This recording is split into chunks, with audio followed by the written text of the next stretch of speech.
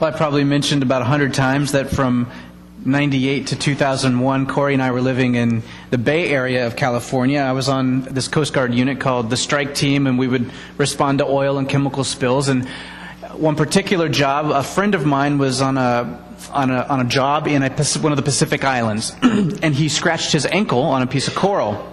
He didn't think much of it. It was just a little red, just a little swollen, small little scratch. But he didn't know until after he got on the airplane that the particular bacteria that was in his ankle was anaerobic, and it would thrive in a low-pressure, lower oxygen environment like the cabin of an airplane. By the time he got back to San Francisco, his whole bottom of his leg was swollen up. He had to go right to the hospital, couldn't put any weight on it. And the doctors kept throwing the latest and greatest antibacterial treatments on it, and none of it was working.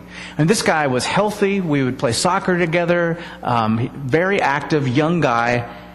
And they're already talking about taking his leg off just 3 days later. Then he got a second opinion. A doctor came in and said, "Have you tried good old penicillin?" You know, the old school stuff you used to grow in a petri dish when you were in biology class. There's not much of it left in hospitals, but there's a particular lab in Southern California where they could get it. It was already made up, and they flew it the same day up to the hospital in San Francisco. And it worked. It worked. None of the fancy, newer variations worked, but the good old-fashioned penicillin worked. The reason was, over the years, the bacteria had built up resistances to these newer strains of antibiotics. But it was no match for the old school stuff. There was a time when, good or bad, Western Europe and the United States were thought of as quote-unquote Christian. Now, I would argue that there's no one generation or nation that has ever got Christianity all right. There's no one that's ever lived above reproach. But times have definitely changed from where they were 100 or 200 years ago. In fact, the U.S. used to be known as sending out missionaries, and now it's not uncommon to meet missionaries who are coming here to evangelize us. In fact, at Regent College in 2005, I took a class called Re-Evangelization of the First World, where we were taught how to re-communicate the good news of Christ to Canada and the United States and Western Europe. Why? Because we as a culture have been inoculated to the gospel. We've built up a resistance to the original message, and so the church has kind of morphed the message over the years to appeal to people. So we'll talk about heaven all the time, but never talk about hell. Or there's churches that talk about hell all the time, but they never talk about anything good. We emphasize prosperity, but give no real voice to the fact that God is with us in suffering as well. We call people to pray a prayer of forgiveness, but we don't teach about the need to repent and to live a new life. We get people following religious rules and behaviors, but leave the heart untouched. Now, this is not just a problem in the United States or a problem of our generation. This is a human problem. Every generation has gone through some cycle like this. And 2,000 years ago, the Israelites were experiencing a similar dilemma. God had given them this amazing vision and calling to be a light to the world, to be blessed in order to be a blessing, that God would be glorified. He gave them the law and the prophets, ethics and stories and revelation to guide them in how to live. But just like us, they failed to obey. Which brings us to the text that we're going to look at this evening. Jesus came on the scene proclaiming the gospel or good news of God, saying, the kingdom of heaven has come near, breaking into our world. And he was inviting people to become citizens of this new kingdom. Dallas Willard translates it like this: repent, for life in the kingdom of the heavens is now one of your options.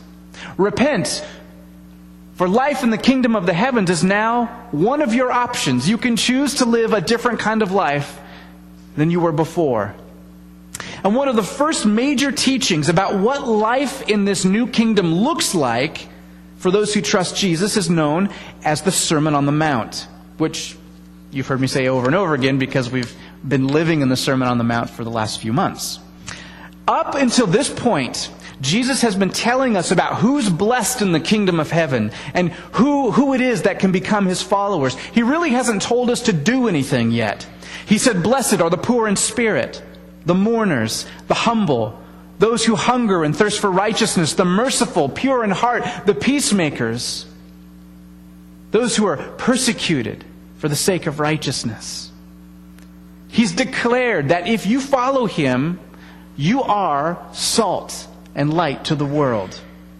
And in just a few verses from this evening, we're going to see a transition from Jesus telling us who is in the kingdom to what life looks like in the kingdom. He's going to transition from an invitation to follow to instructions on how to live in this new kingdom. But before we get to Jesus' commands, He gives us 4 verses that act as kind of a hinge between the Beatitudes and the meat or the commands of the Sermon on the Mount. It's these hinge verses that we're going to focus on tonight. And they go like this. "I did not come to abolish the law or the prophets. I did not come to abolish, but to fulfill. Truly I say to you, until heaven and earth pass away, not the smallest letter or stroke shall pass from the law until all has been accomplished. Whoever then annuls the least one of these commandments and teaches others to do the same shall be called least in the kingdom of heaven. But the person who keeps and teaches them shall be called great in the kingdom of heaven. For I say to you, unless your righteousness surpasses that of the scribes and Pharisees, you will not enter the kingdom of heaven." Father, help us. This is a difficult thing to understand. But we know that we don't call it gospel for nothing. We know that there's good news here, Lord, and we pray that you would help it to come out and that you would change our lives, not just our minds. Amen. Well, these 4 verses comprise one of the notoriously most difficult sections in the New Testament. There's a few others, but this one is a real doozy. In fact, that's why I'm going on vacation tomorrow, because I'm so burnt out from trying to wrap my head around it all week. Small libraries have been written just on these 4 verses. On the one hand, you have Jesus talking about fulfilling the law and the prophets. On the other, you have Him defending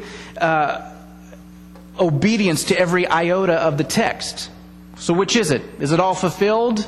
Or are we supposed to follow every letter and scratch of the law? We'll try and make some sense of this, but before we enter that fray, let's take a step back and ask, why has Jesus written this at all? Or why has He said it at all? What was it that would make people think that Jesus was abolishing the law or the prophets? And what we find, I think, is revealing. First of all, Jesus' message in the Beatitudes was foreign to the popular religion of the day. I emphasize popular religion of the day.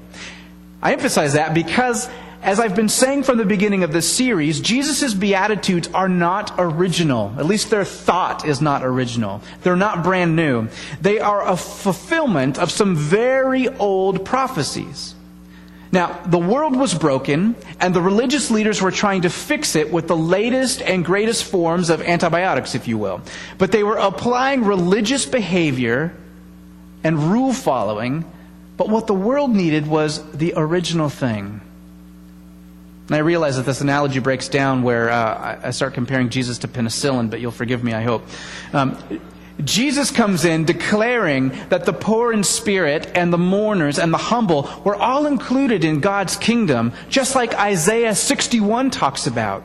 The problem was that people were so far removed from God's intended life for them that they mistook Jesus' words as actually being something new or something against the law. So that's one reason why He has to talk about this thing, abolishing law and prophets. The second reason I think Jesus mentions these 4 verses is because He's about to prepare us for, he's preparing us for what He's about to teach. When we dig into the Sermon on the Mount in a few weeks, we're going to see that Jesus is teaching as one having authority to challenge the common misperceptions of the law. Jesus is going to ruffle feathers in the religious community, but what He wants everyone to know is that He's not actually teaching anything new. He's not starting a new religion. He is fulfilling what the Scriptures have been saying and pointing to all along. So, he starts off with what makes sense. I did not come to abolish the law of the prophets. I came to fulfill. Now, that's really interesting. If you have Jesus saying, I did not come to abolish the law or the prophets, you might expect him to say something like, I did not come to abolish, but to uphold. Or I did not come to abolish the law and the prophets, but I came to enforce them. But Jesus doesn't go there. He says, I did not come to abolish the law and the prophets. I came to fulfill them. And I want you, if you've got your Bible and you're a note taker, circle that word fulfill. I think that is the key to understanding these 4 verses and understanding Jesus, actually. Jesus came to fulfill the law and the prophets. So I guess we better understand what is meant then by law and prophets, right? To put it simply, and this is a simplification, the law and the prophets was a way of saying the scriptures. So Jesus is saying, I came to fulfill the Hebrew scriptures. That's what we call the Old Testament. I came to fulfill the scriptures. Now, where this can get confusing is in the next few lines, like, they will not pass away until heaven and earth do, and whoever annuls the least one of these commandments and teaches others to do the same shall be called least in the kingdom of heaven.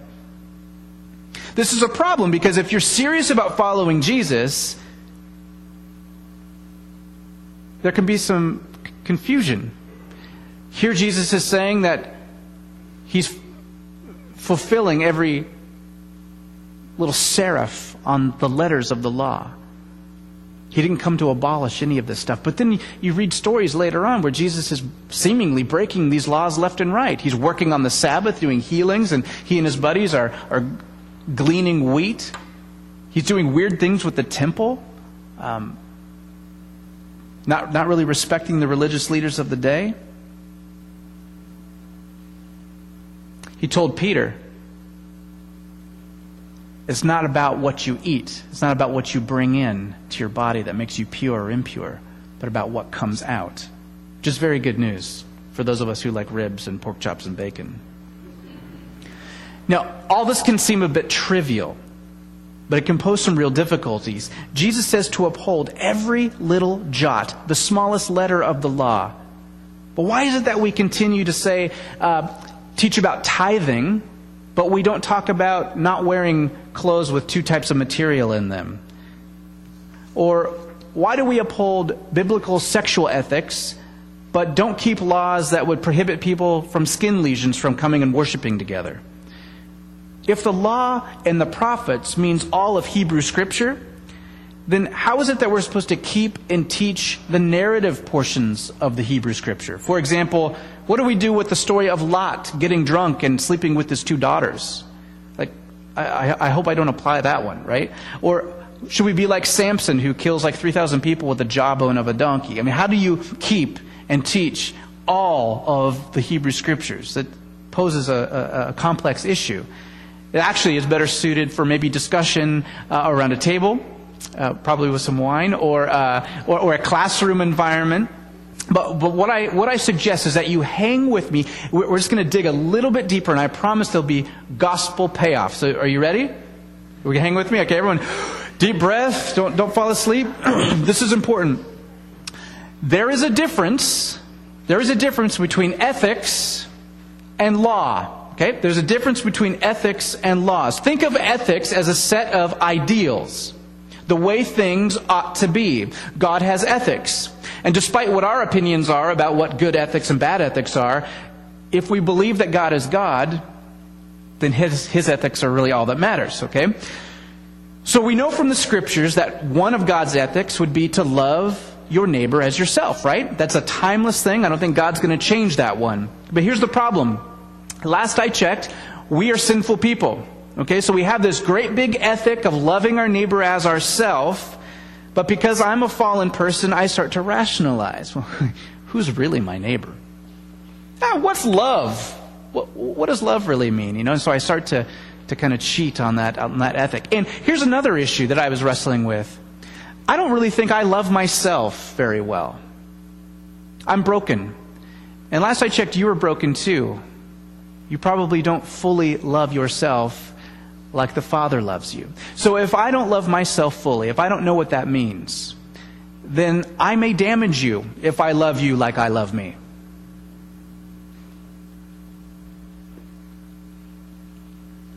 Right? If we allow the ethic of love neighbor to remain up in the air and generalized, it doesn't really help us to move in the right direction because we start rationalizing our way out of it. Enter laws.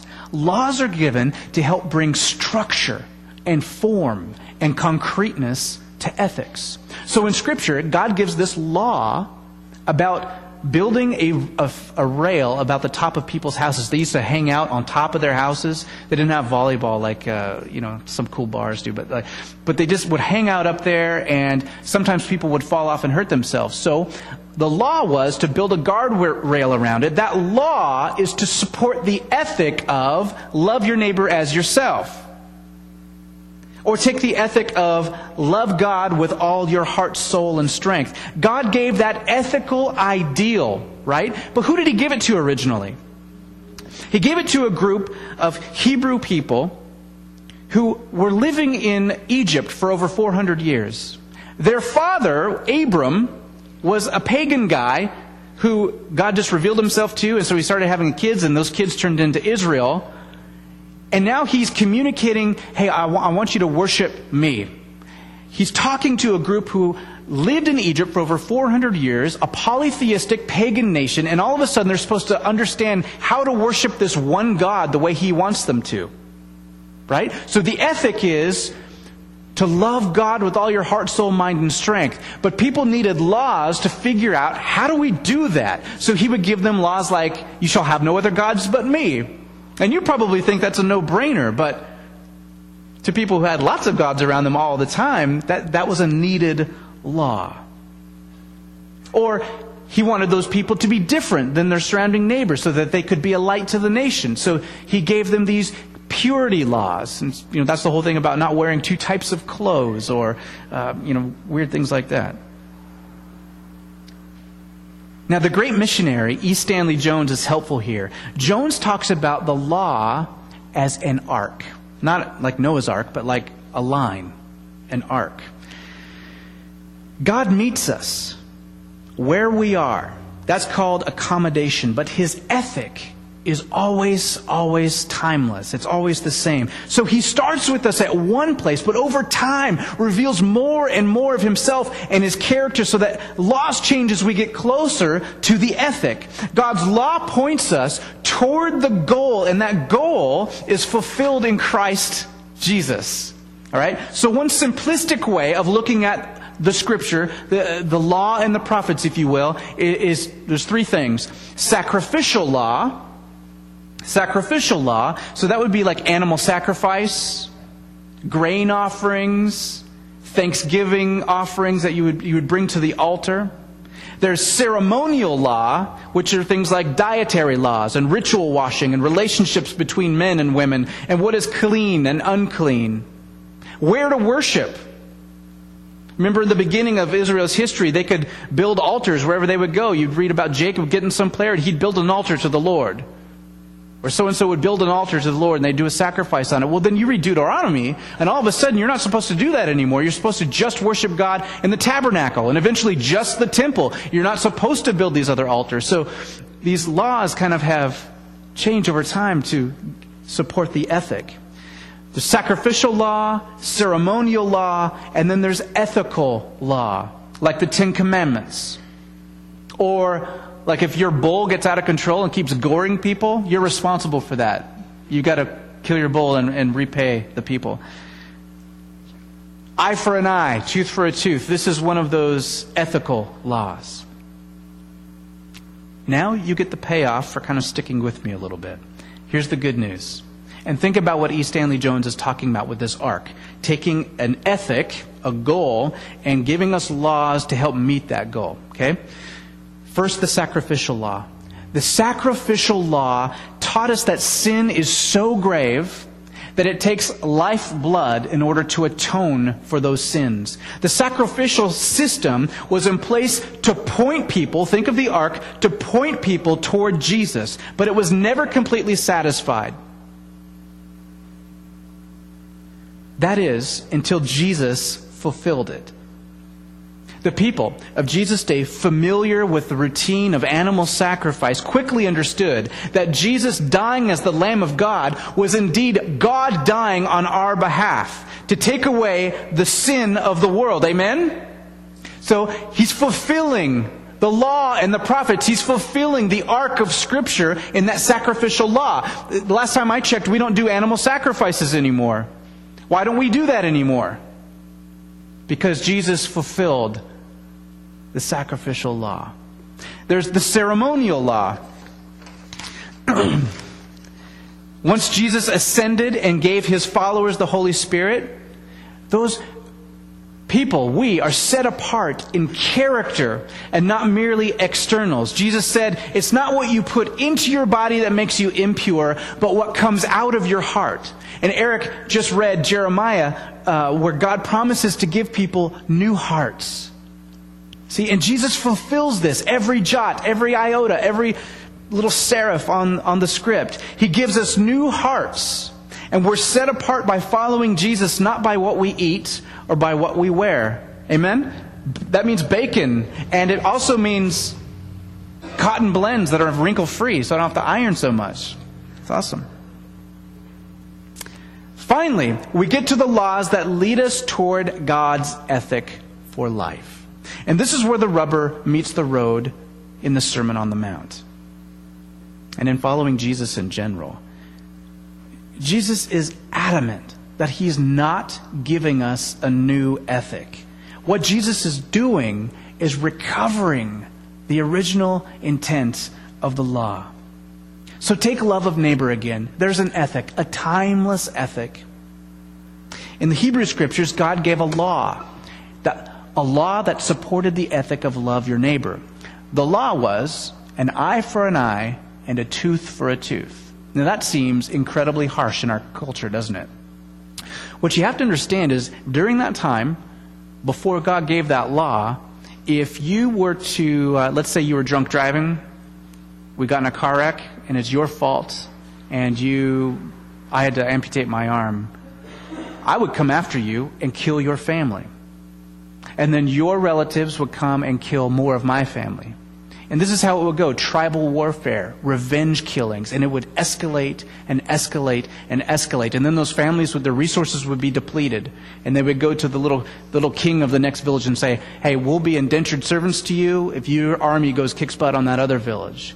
And so it's this escalating violence. And so what God did was meet people where they were. Is that law the ideal for life? No. God's ideal ethic is love your neighbor as yourself, but you got to start somewhere. And so in the escalating violence, eye for an eye, tooth for a tooth, is actually a merciful law.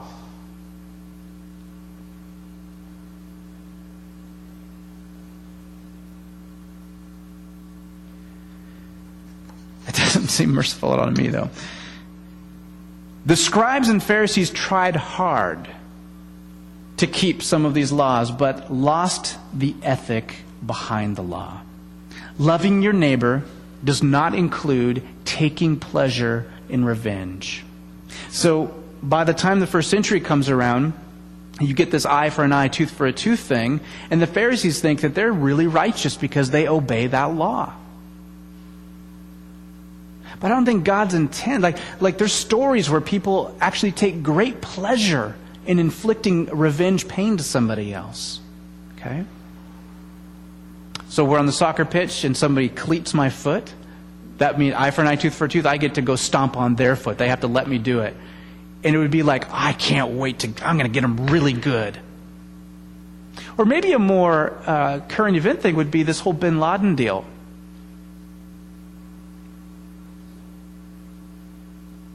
Actually rejoicing in the streets and making little urinal mints with his face on it so you can pee on them. I think we should be very pleased that maybe personification of evil is gone. But I think it should be done in a more somber way. Should we really be rejoicing in anyone's death, especially a person that most people of faith would not consider a follower of Jesus, right? So we're not really certain on that person's eternity.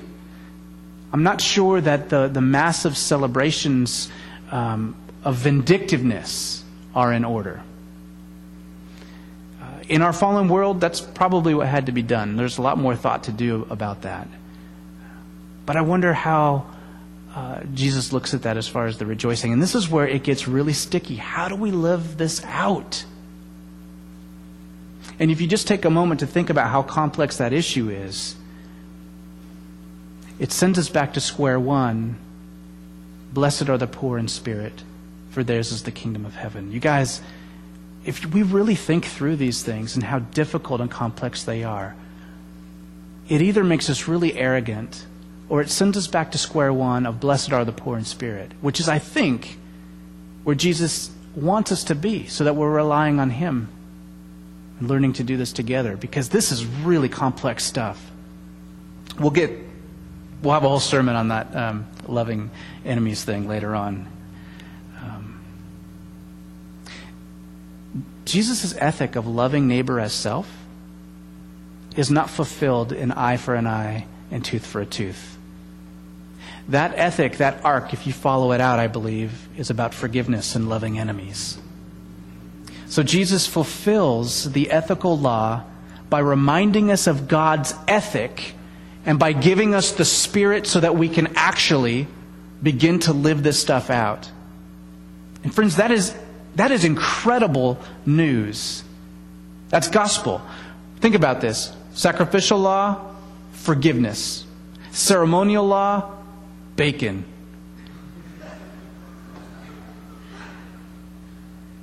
And the ethical law, a life worth living.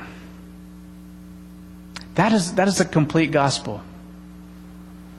The reality is, of course, that this is all very, very difficult to actually believe. And when I say believe, I don't just mean, oh, I got that in my head. I mean, it's very difficult to live it out. In fact, many of us, I think, are infected with a resistant strain of faith. A faith resistant to God's grace on the one hand and resistant to His demands on our life for the other. We've heard Jesus' words now for 2,000 years, but have become inoculated to their transforming power. We talk about His words, but are resistant to actually do what He says. This resistant strain of faith usually plays out in two different ways. We either want to relax the law and live as though Jesus had no claim on our lives, on the one hand, or we become fundamentalists like the Pharisees on the other hand. We talk about God's grace out of the side of our mouth, but we live as though our salvation depended on our performance. And you know what? I'll just confess, I'm usually both of those things. On the things that I'm pretty good at, I think I'm, maybe on the Pharisaical side. On the things that I really don't want to try on, I just relax that law. God's grace will cover me.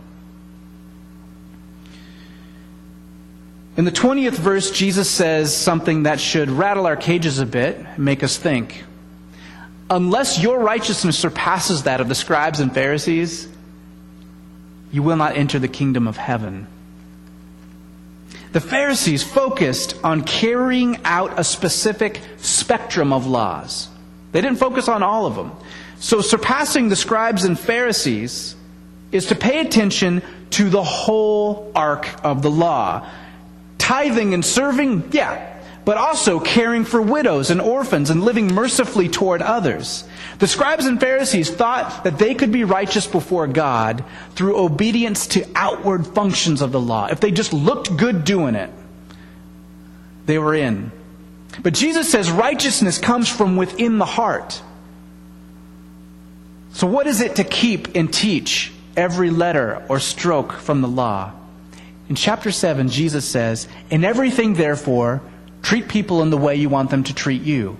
For this is the law and the prophets." In everything, therefore, treat people the way you want them to treat you. This is the fulfilled arc of Scripture. This is the life Jesus came and died that you and I might have. Friends, if you find that your faith is resistant to the movement of grace Jesus is offering, allow this old but trusted medicine of the gospel to heal your wounds of striving after acceptance and performance. Receive forgiveness afresh. Freedom from sin and death. And a life worth living. Let's pray.